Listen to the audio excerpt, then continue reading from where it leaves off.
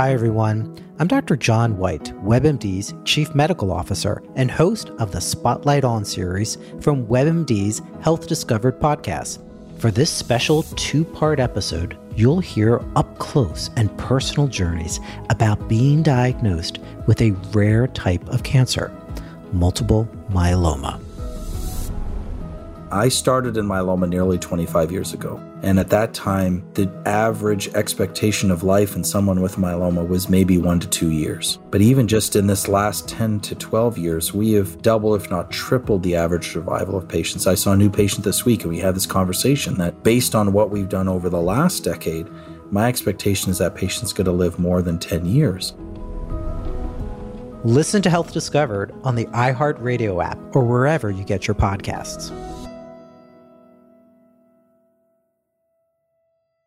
This holiday season, the Tunnel to Towers Foundation delivers on its promise to do good and never forget the sacrifices America's greatest heroes have made for us with their annual Season of Hope. Between Thanksgiving and New Year's Eve, the foundation will deliver mortgage-free homes to dozens and dozens of America's catastrophically injured veterans, fallen first responder families, and Gold Star families. Bring hope to heroes. Donate $11 a month to Tunnel to Towers at t2t.org.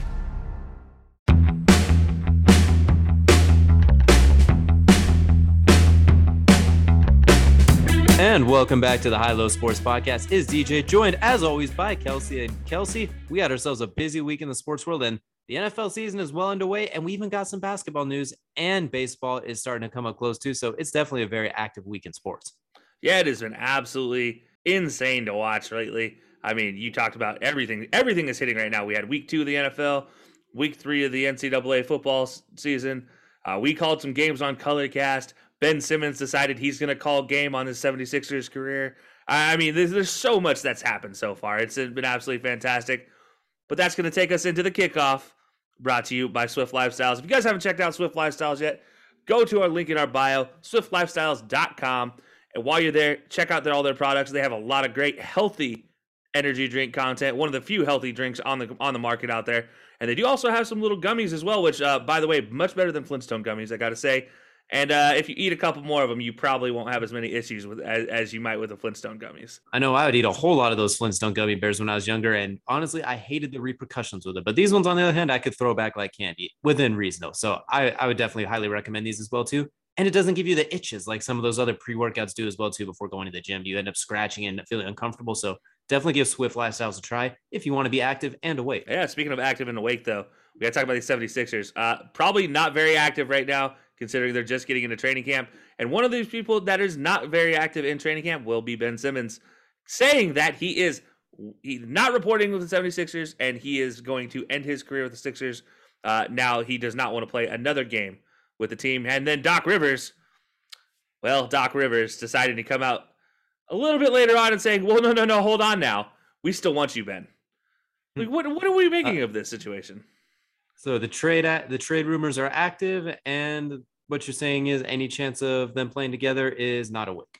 So it sounds like, honestly, Ben Simmons wants to get out of there, as we have thought about all season. He kind of was the scapegoat after they lost to the Hawks in the playoffs as well, too. Everyone basically blamed Ben Simmons' inability to shoot or refusal to shoot and his free throw shooting percentage, which is worse than my golf swing. Mm-hmm. Honestly, it makes sense because, I mean, we even talked about, too, it was blatantly kind of on him on that one. When you are the second best player, you got to be there, and he wasn't. But at the same time, I don't blame him for wanting to get out, too, because that team's supposed to back you and your own team. Minus Joel Embiid was kind of like, yeah, wasn't on us. So I don't blame him for wanting to get out, and I don't think you honestly can play with – I think he has to go. You have to find a way to move him some way. This is not going to work. It's going to look like some weird Le'Veon Bell situation or something like that as well, too. So I think he's done in Philadelphia. Doc Rivers may want him, but I don't think it's going to work out. Otherwise, he's just going to be sitting there, not playing, not losing trade value. They honestly might want to get this done before the season. I think that's when you're going to get the most value for him. Yeah, absolutely. Like Doc Rivers, he's saying some interesting things here. He's like, you'd be amazed if I told you how many times through a summer when you don't win, which is 29 teams, how often you have to go through something similar to this if you're players, because losing's hard. People internalize it and you have to deal with it. So we're going to deal with this. And then he's backtracking from his comments that he said after the final or after the playoffs.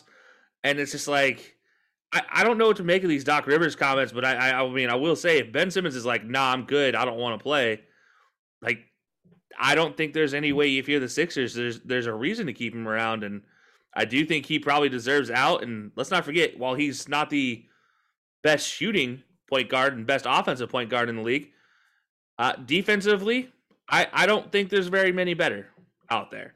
Like, truthfully. Right now, Doc Rivers is having a well, would you look at that? It's the consequences of my own actions moment right now, realizing you're probably not going to get equal value back for Ben Simmons either, too. Like, who out there is going to trade an all-star who, obviously, as you mentioned, Ben Simmons, one of the best defenders from the guard position you'll find out there. He can guard 1 through 4.5. Yeah. He can handle the ball. He's as far as quintessential point guard, you get pretty much everything out of him except the ability to put the ball in the bucket and the ability to spread the floor.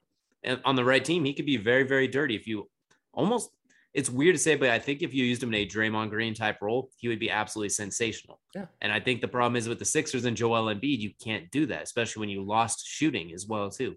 Danny Green getting hurt as well. You didn't have the firepower around it. So it's tough. And I think the reason Doc Rivers is backtracking is because he's realizing, oh, not going to get Damian Lillard for Ben Simmons. Shoot. Not going to get Klay Thompson. Like, you're not going to get Bradley Beal. You're probably not going to get one of those arguably better players, if not equally all-star level guys. So this is him backtracking. And I don't know what you're on. You're going to have to take the hit, unfortunately. At this point, you're going to have to take fewer, lesser players, quote unquote, but ones that fit around Joel Embiid better, and pray Joel Embiid is healthy when you need him the most too, because I think it's going to get really rough for Philadelphia. They're still going to be a playoff team, still probably a top 5 or so seed, but I don't think they're going to be that clear number 1 seed that everyone's a little bit worried about. The best defensive team in the game, arguably, the rotational pieces. Like, they're going to have to rebuild in the soft season, and they got to do it quickly, which is why I think the quicker they can get a trade done, the better. Like, I mean, Rich Paul's his agent. Maybe he somehow finds a way to get Ben Simmons on the Lakers with everybody else too. Maybe him and Adele are working on something behind the scenes. I don't know. But I feel like you had to get Ben Simmons out of there quick, fast, and in a hurry. That way you can at least build a plan moving forward. You're not doing it on the fly at the start of the season and potentially putting yourself in a hole. Who do you see him landing with, and what do you see them giving up? Because I'm with you. I don't see them obviously getting equal contribution that they're going to be losing in getting rid of Ben Simmons. So realistically, who do you see him ending up? Because I know, and this one kills me as a Kings fan, but as a Kings fan, a lot of talk of him ending up in Sacramento, and I just don't see a fit there personally. But where do you think he ends up, and do you think Sacramento might be a fit for him? It's not a good fit for Sacramento, but it's a good fit for the Sixers if you can get De'Aaron Fox in return. Oh, man, De'Aaron Fox on a pick and roll with Joel Embiid, his ability to distribute, he's a blur in the fast break. That's probably the best player you're going to get at this point. So if they can pull that out, the Sixers better beg. They better be like, you know what, take that. Instead of saying De'Aaron Fox and some draft picks, it should be the other way around. The Sixers should be saying, please, here, take Ben Simmons and our draft picks. Kind of like the Stafford and Jared Goff trade. It's like, oh, here, take our draft picks and our quarterback. That's what the Sixers need to be doing. If Ben Simmons is not coming back and you can pull that trade off, you should. If I'm the Sacramento Kings, I say absolutely not. No, thank you. Goodbye. Yeah. But the Kings aren't exactly known for sound GM moves, unfortunately. No, that's a shot right in the heart to my my Kings fandom right there. But you're exactly right. The fact that they're even discussing this is that my point exactly. Like, De'Aaron Fox is an absolute stud that not a lot of people have heard of. Like, he's honestly, we haven't got to NBA predictions, but he might be one of my sleeper guys to look out for. Spoiler alert for like a month away, and I might change my mind between now and then if he ends up on a different team. But De'Aaron Fox is outstanding. Ben Simmons with Buddy Hield, Tyrese Halliburton, Marvin Bagley, I guess. Like, it's a rough fit. Like, it could work. He could distribute and get some of those shooters they have out on the perimeter. He can run with them. I don't know how him and Marvin Bagley would work. I mean, Bagley can stretch the mid-range a little bit, but I just don't know how that fit works either. Like, you need to have shooters on. Golden State might be an interesting fit for him. He could basically guard the threes on the other team, but on offense, he could just kind of run, and you have Steph and Clay running around in circles off 4,000 screens the entire time. Then Draymond just don't ever shoot again. Like, they already have Draymond who doesn't shoot. Just add Ben Simmons to it. Just tell him you can't shoot either. And then, I don't know. It's tough to find a fit for Ben Simmons this late as well, too, because you can't really build around him as much as you'd like. It has to be a team that's already pre-built in a way that complements his skill set. I don't think there's a whole lot. And at the same time, they have to be pre-built for him and be able to give up something the 76ers are going to want in return, which I just don't think there just doesn't really seem to be that many options. Like, you can't send him to Milwaukee, for example, because they'd have to give up Drew Holiday or Chris Middleton. And him and Giannis makes no sense whatsoever. That team's built for Giannis, and he's a better version of Ben Simmons, really, if you look at it. A bigger, longer, better, who's now virtually a center who can handle the ball, considering how buff and how he's destroying people down low. Mm-hmm. you could send him to the Nets, I guess, but then you'd have to give up Kyrie or James Harden. And why would you do that if you're the Nets? Like you already have the best team in the league right now on paper. The way things are going, you send to the Lakers, then you have him, Russ, LeBron, Anthony Davis. You have no shooting. You just bully your way into the paint with 4 guys with reckless abandon. Hell, like throwing Dwight Howard too and just assault the paint, nothing outside the free throw line. Granted, if you get fouled, you're in trouble with that team. But the Clippers maybe, but that doesn't really. I don't know how that works either. I mean, you'd have to probably give up Paul George or a whole lot of everything else, and that doesn't make sense. Like it's hard to find a true good fit for him. I've been kicking this idea around in my head, and I want to get your opinion on it. The Utah Jazz. Quinn Snyder lives and dies by 3-pointers. Lives and dies by 3-pointers. And has died pretty violently the last playoff series. Exactly. But the only thing that they struggled with is when their point guard went down, when Mike Conley went down. Well, what if you take a Ben Simmons, replaced him in Mike Conley's shoes? He already has experience playing with somebody like Ingles, who he plays on with the Australian national team. Why not let him run point for that team? All you need him for is defense and assists. I don't need any offense whatsoever from Ben Simmons. You go push that ball and you go have fun and you dish out to one of my wide open 3-point shooters and watch them rain down threes, and you can average 25 assists a game. Like, do you think that could be possible, or do you think that's just like my wishful thinking coming to play? If I had any faith in Rudy Gobert's ability to put the ball in the bucket by himself, I would love that fit. The problem is I feel like with Rudy Gobert and Ben Simmons, at any given point, you could have 2 offensive liabilities, more or less, because there are times when Rudy Gobert is being guarded by a point guard and he's completely useless. Like his only way to score is put back dunks and alley-oops.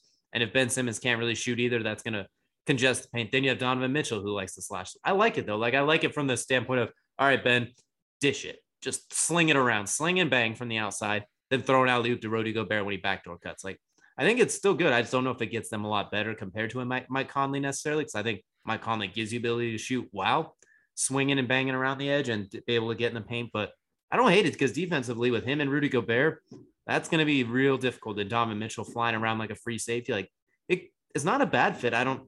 If you did Mike Conley for Ben Simmons straight across and didn't have to give up any of your snipers, could be an interesting way to shake it up for the Jazz, because they'll have to make a slight change if they want to go farther next year, unfortunately, which is weird to say about a number 1 seed. It's just They kind of peaked at that number 1 seed, unfortunately. Well, from now, we'll transition from the hardwood to the gridiron in our main event segment, brought to you by Dr. Squatch. Smell like a man, feel like a champion. All the wonderful soap you've come to know and love without the harsh chemicals, the fantastic smells. And at the same time, they still do have some Star Wars flavored soaps as well, too. Get those while limited supplies last as well. Get your Darth Maul on, get your Yoda, get your Obi-Wan, get your Darth Vader. Whatever the feeling, whatever the situation, you'll smell absolutely fantastic. But that brings us now to the main event on the gridiron. Week 2 of the NFL season. A whole lot to be high on and a whole lot to be low on and a whole lot in between. But we're going to start in the infirmary. Oh my goodness, was there a lot of injuries this week, especially at the quarterback position. And that's going to lead straight into one of my lows.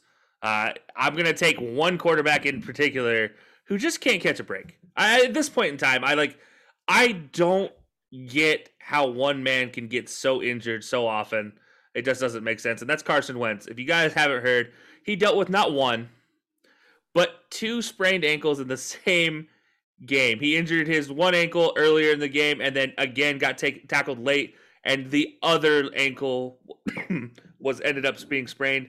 I just don't get it. Like, how can one man who is so good deal with so many injuries in his life? And these are like, they seem like small ones, but they just, I mean, when you roll 1 ankle, you can deal with it. You just tape it up and you're just dealing with pain. But then you roll the second ankle later that game, I mean, you can't walk. Like, it's just not fair to some people. And this is just one of those situations where against a tough LA Rams team, without Carson Wentz in the final drive, they still only lose by a field goal. Imagine if Carson's there. But that'll take me into my first low, and it's going to piggyback off of yours. I'm just low on the entire Colts team as a general, honestly, right now. Your quarterback now has 2 dead legs, more or less. He's been hit, I think, 20 plus times in these first 2 games. Your offensive line, which is supposed to be a strength, is now kind of a weakness. It's not the same. Eric Fisher still getting his sea legs. Braden Smith was out. Ryan Kelly does not look like Ryan Kelly. Quentin looks like he had off-season surgery.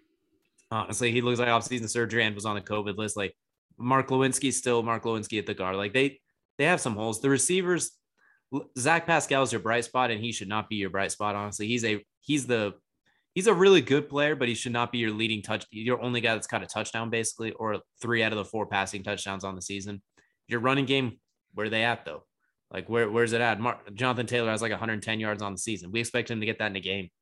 Fantasy owners probably are losing their mind, minus the fact he's catching. Hey, still not the worst. I will say, still not the worst running output in the AFC South either. So just not at all, too. Like, we'll get into that in just a little bit, too. Marlon Mack, a guy you re-signed, a 1,000-yard rusher the last time he played 14-plus games. He did not get carries until the third quarter, and they led to a score. Nyheim Hines, you just re-signed him. He's okay. He's obviously you're going to get him in short spurts, honestly. You already knew that. He just hasn't made any big plays. And that defense, we had high hopes for that defense. That's part of the reason we both thought they would be really good. They have been cooked for a large majority of these first 8 quarters. Russell Wilson put on an absolute clinic and cooked them. Matt Stafford, for the most part, cooked them too. I mean, he threw the one pick and had some stagnating moments, but there's still is anyone going to guard Cooper Kupp? Is anyone going to even pretend to be near him? I mean, my goodness, he put on an absolute clinic as well too. If it wasn't for an interception and a bad snap on a punt that led to a touchdown, it could have been much worse. Darius Leonard, he's making big plays, forcing a fumble week 1, a tackle for loss on 3rd down to keep it to a field goal that made it a 3-point game. But he's not making those consistent, those 10, 11, 12 tackles. We don't see him consistently pop up, just the occasional big play here and there. So for the Colts, I'm just down on them as a whole, considering we had such high expectations for them. We thought it'd be a slow start to the season. I mean, that's a brutal first 5-6 games we expected. I thought they'd go maybe 3-2 at best, maybe 2-3, something like that. But to go 0-2 to start at, you had to take at least one of these because you got the Titans coming up now with your quarterback possibly out. You got Miami coming up, although their quarterback might be out. And then you got Baltimore, which we'll talk a little bit about Baltimore as well, too. It's not looking good for Indy. I mean, they might have to be fighting for a wild card spot at best. Granted, that division is terrible, so maybe they're still in the running for it. But our double-digit wins for them is looking a little more rough because their schedule does not get easier. Yeah, I mean, look, you did talk about it in the preview for the Colts. They have potential to go 0-3 in their first 3 games, and it's terrifying to think that if they could do that what that repercussions might be.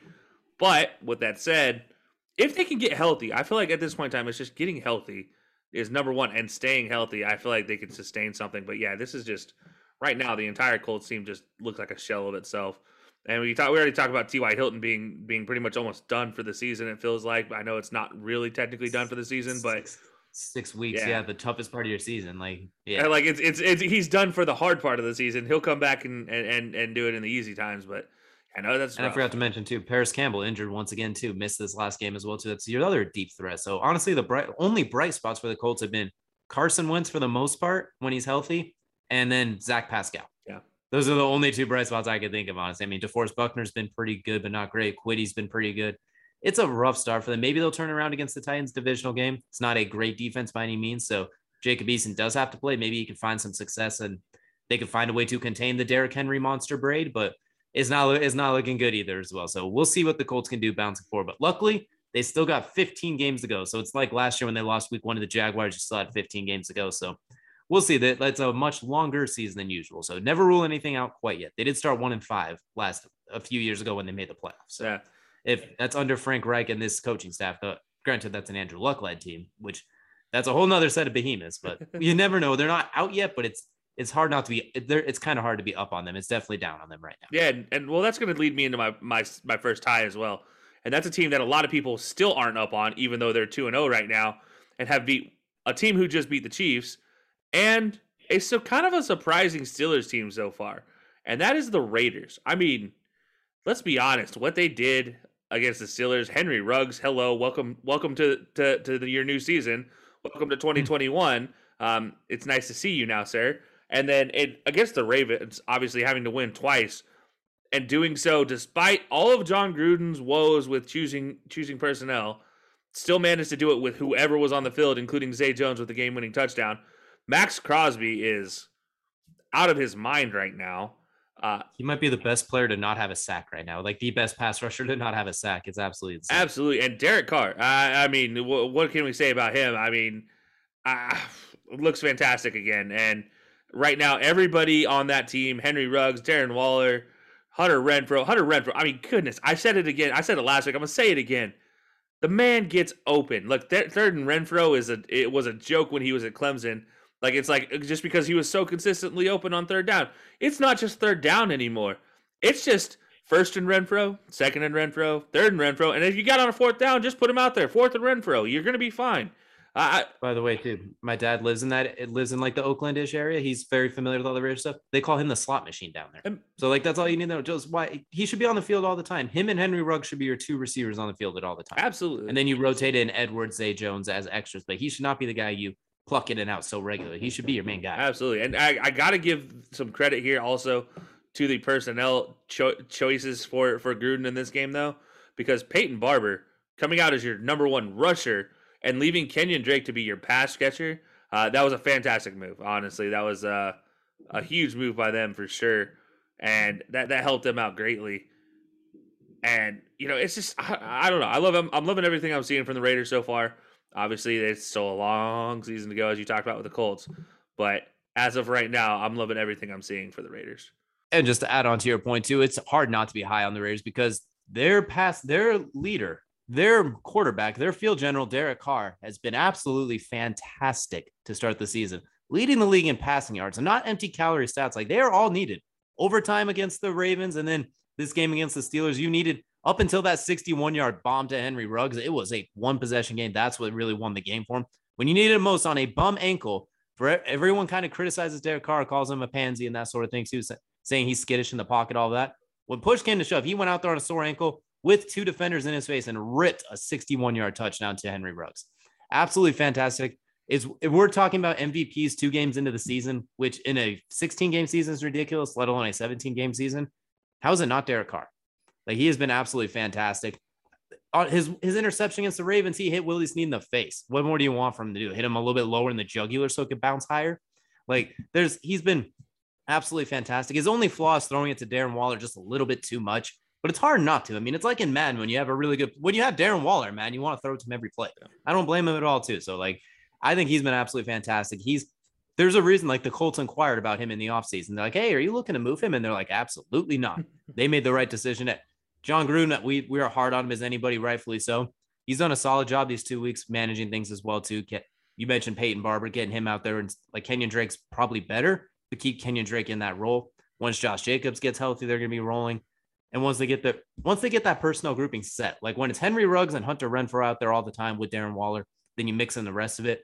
I think they're going to be a tough team to beat. Like we talked about the Chiefs and the Chargers kind of being the teams in this division. It's still the Chiefs in the AFC. Like there's no doubt about that still. But maybe the Raiders are the team to watch on. We talk about the NFC West. How about that AFC West too? My goodness, the Broncos 2-0, the Raiders 2-0, the Chargers 1-1 by Greg Zuerlein's toe, the Chiefs 1-1 by Lamar Jackson's front flip. It's been a crazy division out west for both conferences. That's going to take me to my next high. I'm going to go. I'll go low, high, low, and then back the last time I'll do low, high again. So this one's my middle high. I'm going Kyler Murray. Obviously, I'm a big fan of what the Cardinals have built over the season. I picked them to win the NFC West, and right now Kyler Murray makes me look really, really smart. This man has 689 passing yards on the season right now. I mean, that's outstanding to start with. 73.5% completion rate on top of that. I mean, he just threw for 400 yards against the Vikings with an 80.6% completion rate. Insane. 7 touchdowns to 3 interceptions. Obviously, I'd love to see the interceptions go down, but I'll accept it when you're putting a QBR up of 121.5. I mean, I can live with that. That's absolutely fantastic. And to give you perspective, his career QBR, only about a 92.7. So right now through the first 2 games, quite literally putting up 30 more QBR points than normal. Like everything Kyler Murray does, and I'm not even talking about his feet. I'm just talking about his arm right now. His feet have allowed him to do a lot of these things with his arm. I mean, we talk about what he did in the Titans game, going 4 touchdowns, 1 interception in that game, and his feet behind the pocket were just outstanding. But we haven't even seen him really break into his whole stretch of things where he can actually run downfield, break off a 40-yarder like it's nobody's business, and then next thing you know, throw it over your head for 60 yards because DeAndre out there somewhere. Like, we haven't seen that Kyler yet, and that's what's terrifying in this whole perspective is there's still another Kyler yet to play that we haven't seen, and he's already made this much of a jump, it feels like, from last season. this feels like it might be Kyler's year for this NFC West if he can continue this trend. I know it's the Titans and I know it's the Vikings, two teams that are kind of none of us are great on. We all kind of can agree the Titans defense. There's a lot of holes there. The Vikings defense, it's a lot of old there, but it's still two human teams. There's still people out on that field. There's still some professionals. There's still a guy named Patrick Peterson that was out on that field for the Vikings. Still a guy by the name of Kevin Byard out there for the Titans, and he still did it to them too. So I don't know, man. It looks good for Kyler so far. We were both on the Cardinals winning the division last year bandwagon. Like we were all in on that, like Kyler Murray potentially. He might have just been a year early because he's been absolutely fantastic. He was good last year. He was really good last year, especially to start the season before he got dinged up. Maybe if he stays healthy this year, he could make a real MVP case, especially if he can come out on top in that division with Matthew Stafford and the Rams, Russell Wilson, the Seahawks, the 49ers, and their Trey Garoppolo, like whatever's going on there as well. We'll see how that plays. Yeah, Trey Lopolo. Jamance, like however Lancelolo, I don't know at this point in time. Lancelopoulos, like however you want to break that one down, that's still a really good roster. Like it's a really, really good division. I mean, every team in there is 2-0 minus the Seahawks, who are 1-1 and should be 2-0. Yeah, like, it's an absolutely great division. If he comes out on top, I agree with you. He make a strong case for MVP, which leads me to my other guy I'm high on, a former MVP, Lamar Jackson. I'm not as high on that first half against the Chiefs when he was throwing interceptions. The first one, it was Sammy Watkins that slipped and he was a little bit off. It wasn't that bad. No. That second pick to Tyrann Mathieu, where he's kind of floated up there in the double coverage, was kind of miserable. Might have even been triple coverage. Yeah, triple coverage. Excuse me. Like I Honey Badger don't care. But point is, I wasn't on that Lamar Jackson, but the resiliency he showed and the ability to just say, you know what? We don't have it in the passing game so much. We are going to run this down your throat. And his ability to handle the ball in the backfield between all those options, all those reads, it's very much like a point guard running an offense, basically. We kind of joke about that with some of these other playmaking quarterbacks. Like they call Taylor Heineke like a point guard. Lamar really is a point guard with the ball back there. He could be a magician with the fake handoffs, the pitches, and he might be the best runner in football with the ball in his hands. He's top 5, guaranteed. Mm-hmm. His ability to elude people. He juked 4 people on one Chiefs run. He juked Dan Sorensen like 3 times, I'm pretty sure. He's absolutely incredible with the ball in his hands, even for – I don't want to say it's false passing because it makes it sound like I'm saying he's a guy that can't throw, but for his limitations passing, we'll say like he could throw it down the field. It's just not always accurate. He could throw it inside the numbers really accurately in mid-range, down the field, outside the numbers, a little wavery. Sometimes the decision-making in the pass game is not too great. Sometimes it's the RPOs that open things up for him, and teams have started to catch up on that a little bit, but it doesn't matter when you're as dynamic as he is with the ball. He put that team on his back offense. Is like, all right, give me some running backs. We will just make the reads and we'll go from there. Granted, it's the Chiefs defense, not world beaters by any means. The Browns had their way running with them the week before too. Yeah.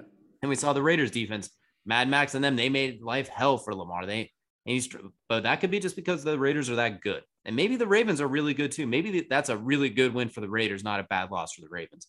But what Lamar did, and then doing the stomp the yard, Chris Brown posed into the end zone on the game-winning touchdown, absolutely fantastic. Their ability to punch it in was, granted, they couldn't do it for 2, but when it came to punching in for touchdowns, that's something we talked about the Colts earlier.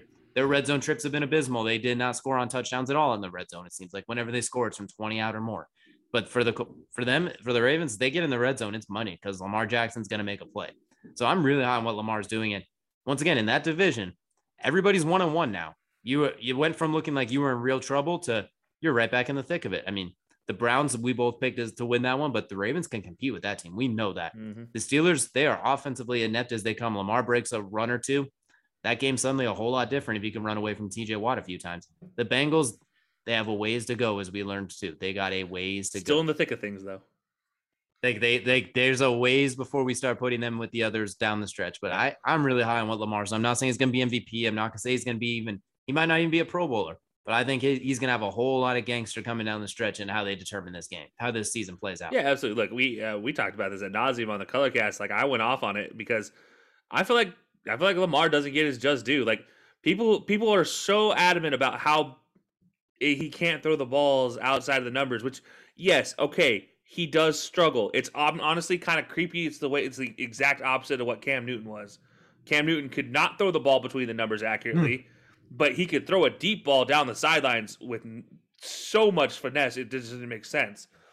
The deep ball and those deep corner routes that he was throwing to Steve Smith his rookie year, every damn play. It seemed like Cam Newton was like, it's like that was a perfect comparison. He's the opposite of Cam Newton when it comes to passing, for better and for worse. Yeah, and kind of the opposite in the run game too. And I don't mean that in a slight for either man. It's just one was power running, one was finesse running. What Lamar does with the ball in his hands is absolutely fantastic.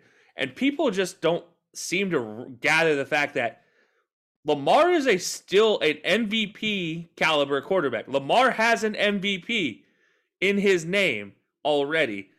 And he's already proven himself to be a successful quarterback.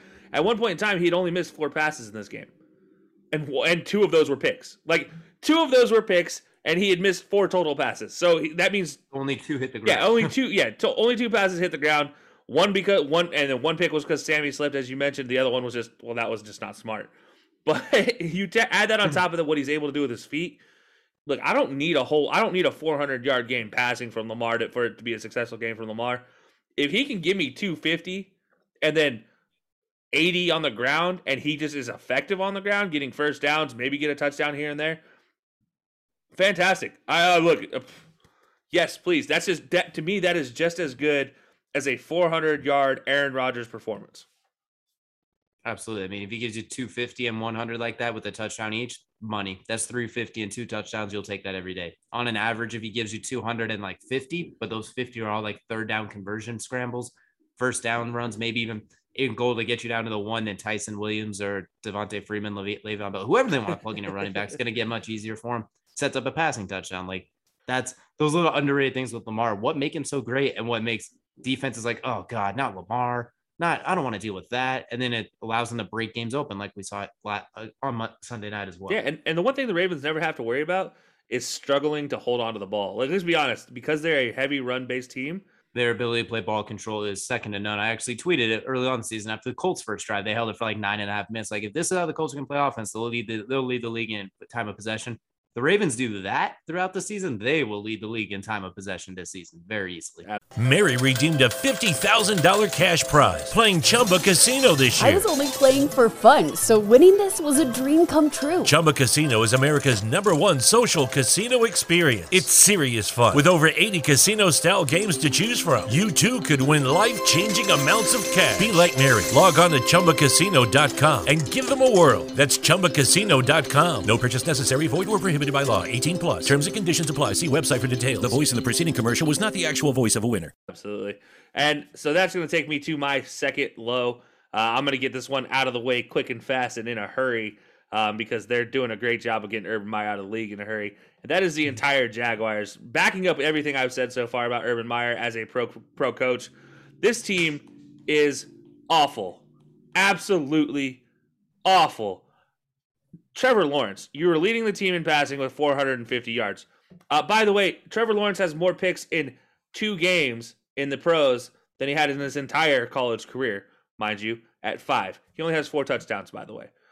He is also the team's 3rd leading rusher being James Robinson at 72 yards. A man that led the league through most of the season last year has 72 total rushing yards at this point in time.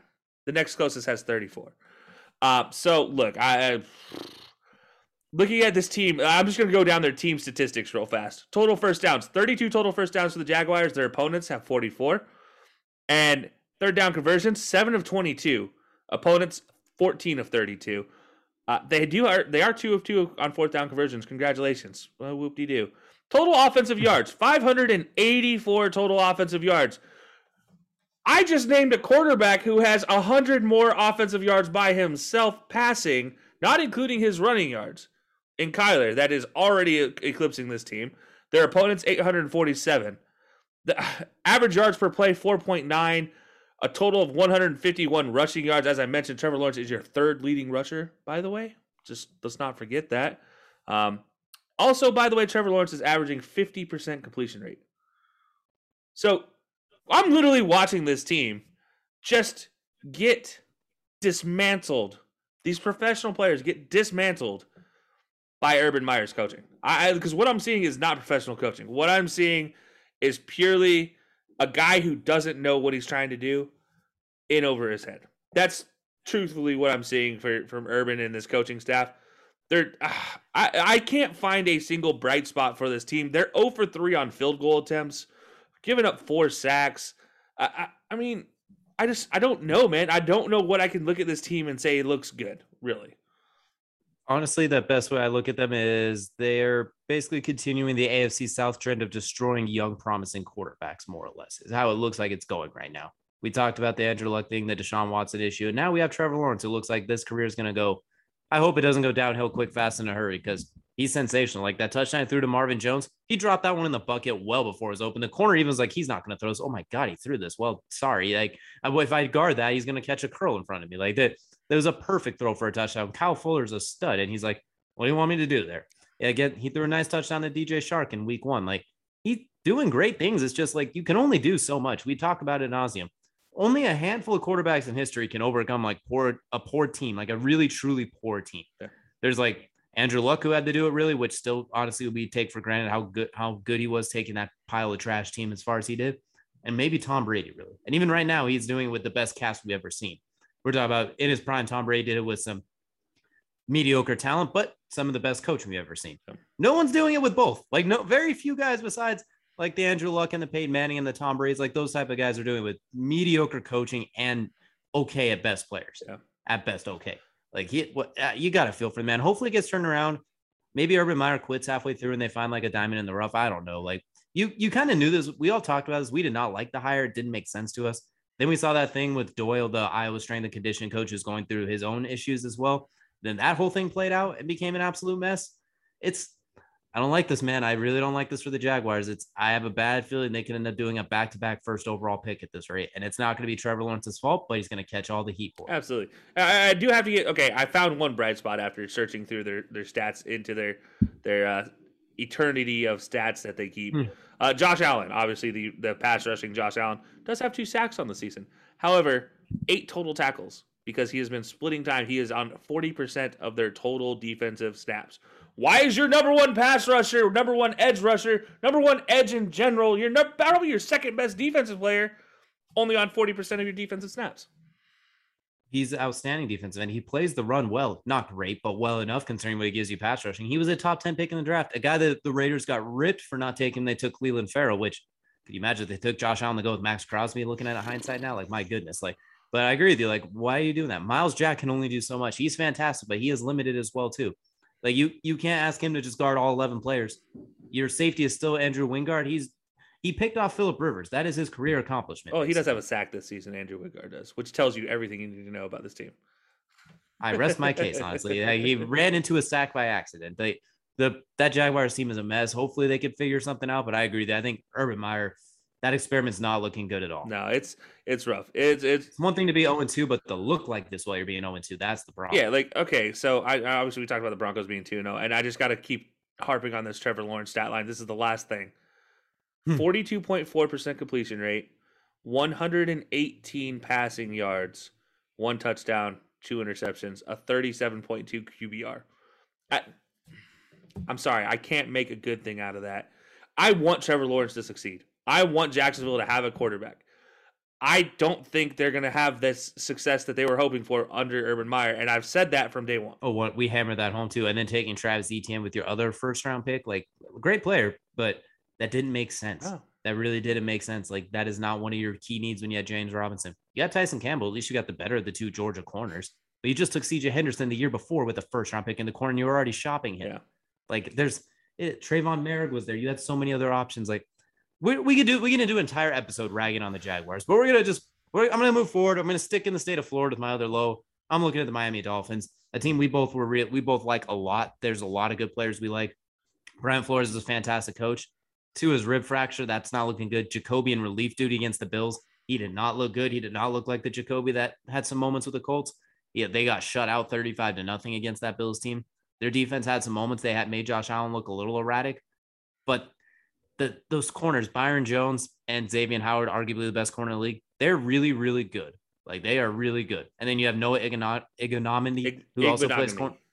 Ignominy, whatever. Noah playing your other corner spot as well too. There's not, the pass rush is limited. You got Javon Holland too. You got out of Oregon. Like there's way too much talent there to be this rough. And on offense, Will Fuller seems to be coming back. That's good to hear. You have the speedster go with Jalen Waddle, who's had his moments, Devontae Parker. But realistically, you should be 0-2. You should have lost to the Patriots. The Patriots gave that game away, and you just got toasted by the Bills. And now you got the Raiders coming up, the team that we don't need to talk about the Raiders. We already did that in abundance. And you got to do that with your backup quarterback. I'm really long because we thought they could have made a strong push for the division if it wasn't for the Bills. And after the Bills lost to the Steelers, we were both thinking like, maybe we just swap the Bills and maybe they just swap the Bills and the Dolphins. Maybe we got the teams right, just the records backwards. I'm worried the Dolphins are going to be one of those teams. They're going to be like 10-7. They're going to miss out on the playoffs again, but they're going to be so good. There's something missing, and Tua getting hurt is going to hurt as well too, unless Jacoby can refine himself a little bit because he's a good backup quarterback. But I don't know, man. I really don't know. There's a lot to see for them as well too, and how long is Tua out? And I want to see more offense from them. You have 19 points in 2 games. Like, that's not going to get it done. That's really not going to get it done. Look, we joke about Brian Flores and the Bill Belichick effect, obviously being in game 1, but it shouldn't extend into game 2 either, Brian. I know you love your defense, but you do need some offense occasionally. But you're exactly right, I think.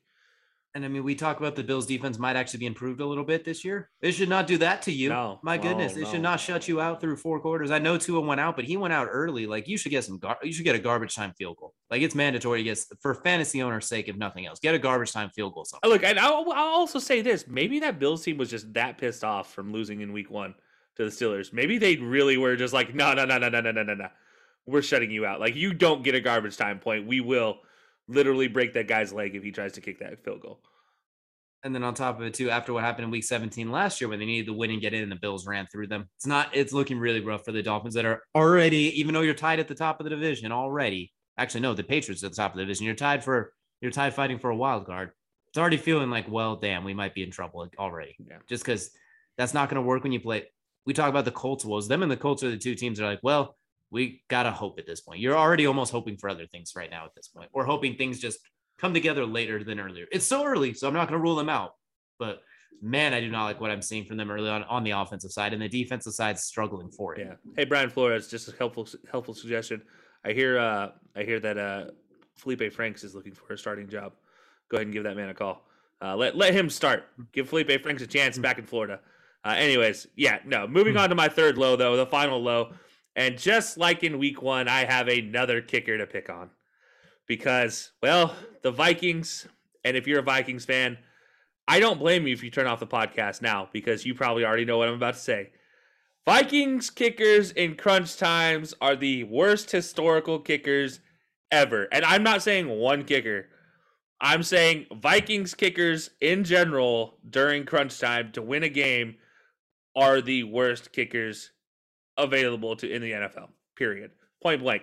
Greg Joseph, 2 of 3 on the night, hit a 52-yarder earlier in the game on a chippy 36-yard field goal to win the game, down 33-34 to the Cardinals in University of Phoenix Stadium with the dome closed, misses it wide right. How many more times will the Vikings see a kicker give up on a chip shot? Like, they had Dan Carlson not be able to hit field goals, and that would have changed their game. A couple years back, they had Dan Bailey missing. They had Blair Walsh missing. I mean, you can go back into their heyday in the Purple People Eaters and their kicker missing field goals. Like, it has been a thing for the Vikings, and I feel like at this point in time, this is like Florida State in the wide left or wide right. Like, I feel like this is your thing, Minnesota, and you're just going to have to deal with it. Absolutely. Like, it's cursed. I mean, you lost that playoff game as well, too, not a few years ago to the Seahawks in that 12-9 game or whatever it was, too. You missed field. Like, kicking for the Vikings is a curse. And it takes a very special type of kicker, like a Dan Bailey type, to be able to break that curse. And they just don't have that right now. And on top of it, you had time when you were in that position. You just kind of let the clock drip instead of trying to get a little bit closer. You have guys like Dalvin Cook, Justin Jefferson, Adam Thielen, and now Mr. Krabs. You even have Osborne, who's suddenly Kirk Cousins' new favorite target. You have Kellen Mond. You can stick in there, just run QB draw or something. Like, just get a little closer. Why don't you? They made their own bet and they fell through it, unfortunately. And I agree with you. That kicking situation, Minnesota's got to change. Like, I don't know what type of voodoo they have to do, but they need to call some witch doctor somewhere, or they need to head down to New Orleans and purge all the negative spirits with some voodoo. I literally don't know what you need to do at this point in time. I don't know if there's some special Minnesota voodoo that they have there. I don't know, but there's got to be something. They need a kicker who's unorthodox, somebody who's not an actual kicker to come kick them, which means I am on my way to Minnesota, get my veteran minimum contract. I'll say either you, Chad Johnson, They could call Jeff Heath. Jeff Heath can kick field goals. Ndamukong Suh's kicked one. Maybe they trade for him. I don't know. Yeah. So hey, there you go. Didn't kick it well, but I mean, it's there. Doesn't have to be good. Doesn't have to be pretty to go in at this point in time if you're the Vikings. All right. And for my final low, before we get into our final highs as well, too, I'm going to stick to the NFC West, and I'm going to look at Seattle Seahawks defense, because that fourth quarter performance, especially against the Titans, was putrid. You have two impact players in Bobby Wagner, a top 5 middle linebacker all time, arguably. Maybe one of the two best of the 2000s, argue top 2 or 3, depending on how you want to rate him. We can do a whole episode on where Bobby Wagner ranks all time for another day, but he's fantastic. You have Jamal Adams, one of the highest paid safeties, a guy who was arguably the best safety a couple years ago. Linebacker. He still can't catch. He literally can't catch a pick, so he's a linebacker now. But either way, that's a lot of impact players. Quandre Diggs, a Pro Bowl safety, and you had a 30-16 lead with Russell Wilson, and you let it slip away. You lost in overtime to the Titans. Russell didn't do you any favors down the stretch. You kind of turned back into bombs away Russell again instead of methodical pick apart the Colts Russell. And we kind of talked about it. When he's playing move the chains offense, that Seahawks team is a Super Bowl contender. When they're playing screw it, they down there somewhere, my fantasy team appreciates it with Tyler Lockett, but didn't do them a whole lot of good long term. So that defense at the same time, though, they got to do something. You can't let that lead slip away when you have that much money spent on just those two players. Then you have Carlos Dunlap, Rasheem Green. You have too many players against the Titans offense that, while good, it has the players. We saw in week 1 that they had no problems getting sacked by Chandler Jones. Why is Jamal Adams not blitzing and getting sacks? You let Derrick Henry go absolutely ballistic for 30 carries and 180 yards and 3 touchdowns, plus 60 yards receiving. Like, you can't let that happen. He wasn't the only one. You also had Julio Jones going off in that game too. The ghost of Julio Jones came back to life as well too. Like, you can't let that happen. You can't have a 30-16 lead and let them get back into that quick, fast, in a hurry. You can't let Derrick Henry, right after that big touchdown to Swain for like 60 yards when the Seahawks to lead, you let Derrick Henry break a 50-plus yarder like 2 plays later, it felt like. That Seahawks defense is going to be their Achilles heel. That might be the worst defense in this division. And that offense, it might not even be the best offense in that division anymore, too. The way the Rams are looking, the way the Cardinals are looking, like, their playoff hopes they're another one. Like, they're 1-1. They had a great week 1 win. I was high on them after week 1, and they were good through the first 3 quarters of this game, but that defense has to clean that up. You can't let big plays, especially on the ground like that, break you. Because I think once Derrick Henry broke that one, that's when you kind of knew this one might be over. Yeah, look, this one, but first of all, I need to just go ahead and say this. I played both Derrick Henry and Julio Jones in my fantasy league. The same team had both guys. And let me just say, Seattle Seahawks defense, I hate you. I love Bobby Wagner. I love him to death. I hate you right now, though, defense. You're terrible. I literally almost lost my mind. With Kyler Murray and Cooper Kupp on my team, I still had to struggle to win on Monday night. So not happy with you right now, Seattle defense. But I think to your point, this is a whole Seahawks issue too. Like, Russell, what are you doing, dude? Just move the chains. Like, take a hit from your wife's song and 1-2 step your way down the field, and you'll be absolutely A-okay in this game. Like, you blow them out easy. You have 2 tight ends that you utilize so well in Gerald Everett and Will Dissly. Absolutely both starting tight ends, and you didn't use them at all this week. You ran the ball very effectively week 1 with Chris Carson and squad. Where are they at, though? It's not like the Titans defense is world beaters. So obviously we could go, I'm going to change mine from the Seahawks defense to the Seahawks as a whole. Yeah. I'm just going to encapsulate the whole thing because I didn't like the play calling. I didn't like the execution. It was more on the defense when you have a 30-16 lead. You let Derrick Henry break that in 1 carry. That was kind of the one I was like, you got to be kidding me. But let's just make it the whole Seahawks at this point. They'll be fine. They'll still probably be a playoff team down the stretch, but their Super Bowl aspirations, I think, took a hit. It's week 2, so I'm not going to rule them out, obviously. But if that's going to be the story of the season again, it's going to be the same old song at Seahawks and dance at this point. Yeah, that's what's terrifying to see. But that's going to take me into my final high, and it's a former NFC West quarterback, the other side of the Matt Stafford trade, and that's Jared Goff. And it's really more towards this Lions team in general over the next couple years. I do see them being a lot better, but right now, Jared Goff, I can't complain about what he's doing right now. 5 touchdowns, 2 interceptions, 584 yards. By the way, more yardage than the Jacksonville Jaguars offense as well by himself. I'm just going to say that as well. He also has a 18% better completion rate than Trevor Lawrence right now at 68.8, which is the highest of his career, period. And then a 94.6 QBR on a team that has TJ Hawkinson's hippie hair and then some running backs. like you're throwing to running backs and TJ Hawkinson every play. I honestly couldn't name you more than maybe one or two of their receivers, period. And that just shows you what Jared Goff is able to do. Maybe it wasn't just Sean McVay that made him. Maybe getting out from under McVay's thumb is actually helping him breathe a little bit and get a little better. I don't know. But I do love what I'm seeing so far from Jared Goff. And obviously, yes, this Lions team is 0-2. All right, I get it. Oh no, the Lions are 0-2. Who's surprised by that? Not anybody. But the fact is, they've scored points and they've looked effective offensively during stretches of these two games. Obviously, closing out the game against the 49ers, they fought back.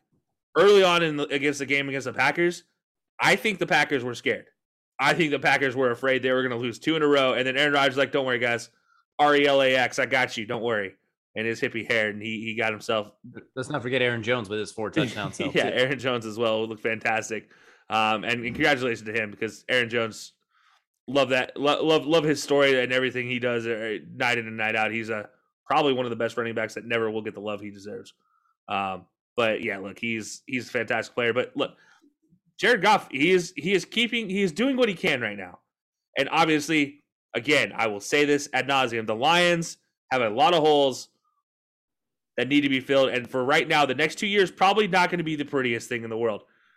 But if they can hold Jared Goff for that 2-year period and keep him in mind and not losing a step because of all the struggles, I think after that 2-year period, they are going to have a lot of fun on this team, because you have a lot of good young pieces, and there's some growing places there. And then I do think there are some young talented players that can grow with this team for sure. And you got a rip of draft picks coming up as well, too, to go with that. So you're going to be able to build quite the squad. If Dan Campbell and that regime is a quality regime, Lions could be a force, especially as Aaron Rodgers makes his way out. We'll see. Maybe them and Justin Fields are the ones battling and the Bears battling at the top of those. That's a fun one to look out for as well, too. And for my final high, to get this one really quickly, you're going to love this one. I'm going to take the NFC East leading Dallas Cowboys as my final high as well, too. After what they did to the Chargers, the team that we both, at least myself, I had high expectations for as well, too. Picking off Justin Herbert a couple times, too. Mike, losing both your defensive ends, putting Micah Parsons down there, who had 8 quarterback hurries or something along those lines. He was a force all over the place. Leighton Vander Esch looking young. The secondary, Trayvon Diggs having another interception. Granted, they still have some holes to go through as well, too. Malik Hooker, we saw Malik Hooker sighting, making tackles in the backfield. The rangy safety out of Ohio State has been injured. We saw Jalen Smith all over the place as well, too. Their front line got after the Chargers a little bit as well, too. They showed a lot of good signs. They held the Chargers to 14 points, I believe it was, 17 points. Like, they held them down pretty well. And then on top of that, offensively, Dak only threw the ball like 25 or so times. Fantastic. You ran the P word out of the ball. Tony Pollard had 100+ yards. He leads the team in rushing right now at 123. Zeke is still struggling with his only 3.9 yards per carry. That's still a little worrisome. But you have 2 100-yard rushers. He still got 70+, if I'm not mistaken.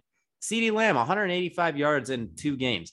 Amari Cooper, 163. But despite the injuries, I like what I saw from them. Kellen Moore in that offense, what they ran the ball. They utilized different weapons like Tony Pollard in motion handoffs. CeeDee Lamb took a carry as a running back at one point. Amari Cooper didn't get a whole lot of burn in that game, but they still made it work because he had that injury as well, too. I want to see Zeke a little more in the passing game as well, too, since he's struggling to get running. Seems like when they see Zeke, it's like, all right, halfback dive.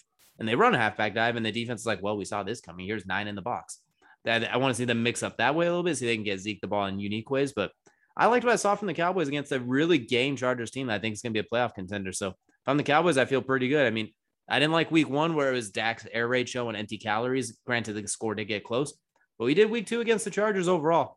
I was a fan of, too, and I think if you can sustain that, that division could be theirs for the taking. The Zach Martin effect is what I'm going to call it. The Zach Martin effect. Get him back in there and look how things change. Yeah, no, that's a good point. Look, I'm still worried about Zeke. I'm not going to lie. But I do love the Tony Pollard getting the actual touches. That's exactly what I asked for. You know, when we did our last episode, it was like, you need to do something to get some kind of game going for these guys. That's exactly what happened. Don't make Dak throw it 50+ times. And they did that. And obviously, Amari's nagging injury, I kind of wish it'd just go away. Like, I wish he'd stay healthy. I wish he could have a fully healthy year. Like, he doesn't have to worry about any little nagging injuries, but that is the life of a pro wide receiver, I feel like, at this point in time. You're always going to have those. But yeah, no, I love the pick, obviously, against the Chargers team that we're both very high on. And so it means something there for sure. Absolutely. Basically, as long as Dak's not in the running for passing yards leader or MVP, basically, I think the Cowboys are going to win. As weird as that is, I think they're at their best when they can get Pollard and Zeke going. Like, Dak can go air raid, but I don't think that's conducive for them to win. Not at all. And that defense, once they get healthy, I think can be pretty good because I like Micah Parsons, honestly, as that stand-up defensive end more than just a ranging linebacker. And it lets you get the multiple guys on the field with Keanu Neal, Jalen Smith, Leighton Van Der Esch. It lets you get everybody on the field because you have a weird plethora of linebackers. You got to find a way to play as many of them as you can because it's your strongest position. I want to see Jabril Cox get on the field at some point. So I think he's an absolute stud to just put Keanu Neal back at safety where he belongs. Have him and Malik Hooker back there. Micah Parsons at the end. Then you'd have Jalen Smith, Leighton Van Der Esch, Jabril Cox. That's an NFC East division winning team. I don't care about the rest. Just give me that, and I think you'll be in good shape, especially when DeMarcus Lawrence gets healthy again. All right, so that does it for the main event for us. That's our 3 highs, 3 hellos apiece. That will take us into Crunch Time, presented by Colorcast. If you guys have not checked out Colorcast yet, what are you doing? Because you're missing out. We call a game, a college football game, and an NFL game every week for the entire season. That means this week we will be calling App State versus Marshall. So if you listen to this on Thursday, we are going to be calling a game for you later tonight. And then we'll be doing the Monday night game, the Eagles versus the Cowboys. Versus these Cowboys. Versus them boys. That'll be a fun one. That'll be a lot of fun. Cannot wait for that. But yeah, so we obviously Colorcast is a fantastic sponsor with us, partner. We love them to death. We love everything Evan and Tristan are doing. So be sure to stay tuned for more updates with that as we continue on. But DJ, your Crunch Time, what you got? We've gone from the hardwood to the gridiron. Now we're going to jump in the octagon really quick with the big UFC pay-per-view coming up this week. Multiple title fights as well, too. Alexander Volkanovski taking on Brian Ortega after their Ultimate Fighter coaching stint. Definitely a little bit heated, you could say as well, too. They definitely weren't the best of friends going this one, as Volkanovski calls himself the king of the hobbits after beating multiple shorter featherweights. And Ortega, his only career loss to former champion Max Holloway. Fantastic finishing machine, to say the least. He chokes people out. He can knock them out. He's a dangerous fighter. And Volkanovski, as we know, the champion as well, too. Then you got Valentina Shevchenko, the return of the bullet. And anytime she steps in the cage, you can expect something dramatic and fantastic looking. And, of course, there is the people's main event. The return of Stockton's own Nick Diaz, going back to the octagon after a long hiatus, all the way back to 2015, January 2015, when he fought Anderson Silva to a no contest. One of the more hilarious fights I've ever seen, too, is some of his antics. We see Nick Diaz coming back, taking on Robbie Lawler, the former UFC welterweight champion, basically the assassin baby when you look at him as well, too. The way he absolutely destroys people. Ruthless is the perfect nickname for him. 209 months after they fought for the first time, Stockton's area code 209. So that's definitely a very fun coincidence as well, too. We'll see the return of Nick Diaz and the return of Lawler, both towards the tail end of what could be their careers as well, too. I can't wait to see that as well. It's going to be a great fight now as well, too. Really looking forward to that and seeing what Nick Diaz looks like after so much time off. How much better did he get? Did he get worse? We'll see, because he probably feels better as far as training and skills and doesn't have the damage on him. But at the same time, there could be ring rust. There could just be a lack of mat time. Really curious to see how that plays out. And, of course, 2 championship fights. You can't beat that. Not at all. That'll be an exciting one to see.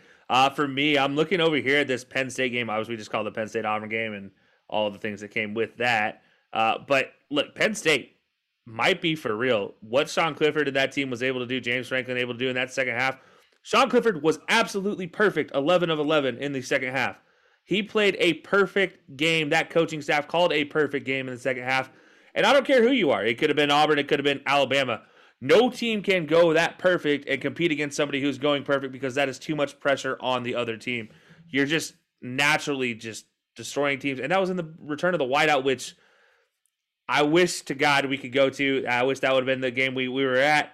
But you know what? That is A-okay, because I'm still going to get to one day, because that was such a fantastic environment to see. The return of college football is absolutely fantastic, and the return of the whiteout was even better. And congratulations to Penn State, because I'm still going to give them credit on it. And I don't care about the whatever penalties or whatever both teams are clamoring for at the end. I'm ignoring that, because Sean Clifford and James Franklin, what they did at the end of that game was absolutely fantastic. You don't just go 11 for 11 in a second half in a big top 25 matchup against a SEC powerhouse that is Auburn. I mean, Auburn is trying to grow something with Brian Harsin and for all intents and purposes look to be doing so with their 2-headed monsters in the running back core. But Penn State stymied that right now, and number 6 right now in the top 25 in the AP. So looking pretty fantastic. And that was with Jawan Dotson being hobbled in the second half as well, too. Unlimited duty as well, too. Your best player, arguably not able to see the field nearly as much. So fantastic for Penn State as well, too. And yeah, that was quite the game. And we'll see what they can do because you got Iowa, you got Ohio State, you got Michigan. Like Big Ten's looking real big this year as well, too. And I'm really looking forward to that Iowa Penn State game. Hopefully they could both stay undefeated until then. We'll have ourselves a nice top 5 throwdown. Yeah, I mean, right now, number 5 and number 6 right now in the AP poll. Iowa at 5, Penn State at 6. So that'd be exciting for sure. But guys, that'll do it for us today. As always, we appreciate you guys tuning in. And if you guys are listening to us on the Unhinged Radio powered by Belly Up Sports, you will have Craft Brewed Sports coming up right after us with a brand new episode. So be sure to stay tuned for that. But if you guys listen to us on our streaming platforms, go back and check out any of the episodes you have not checked out. Our predictions. Tell us where we're wrong. Tell us where we're right. Tell us we suck. Tell us we're great. I don't know. Take your pick. We always have one good gem, one bad gem for sure in any of them.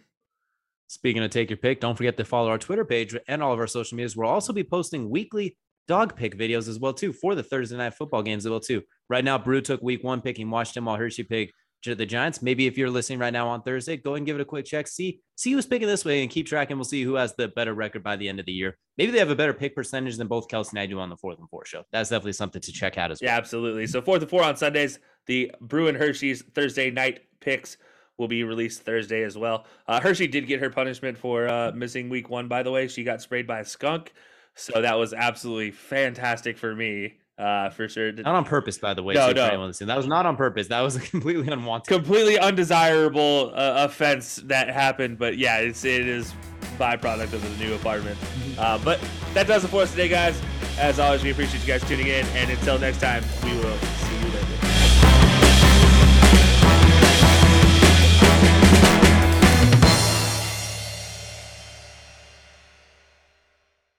Mary redeemed a $50,000 cash prize playing Chumba Casino this year. I was only playing for fun, so winning this was a dream come true. Chumba Casino is America's #1 social casino experience. It's serious fun. With over 80 casino-style games to choose from, you too could win life-changing amounts of cash. Be like Mary. Log on to ChumbaCasino.com and give them a whirl. That's ChumbaCasino.com. No purchase necessary. Void where prohibited by law. 18+. Terms and conditions apply. See website for details. The voice in the preceding commercial was not the actual voice of a winner.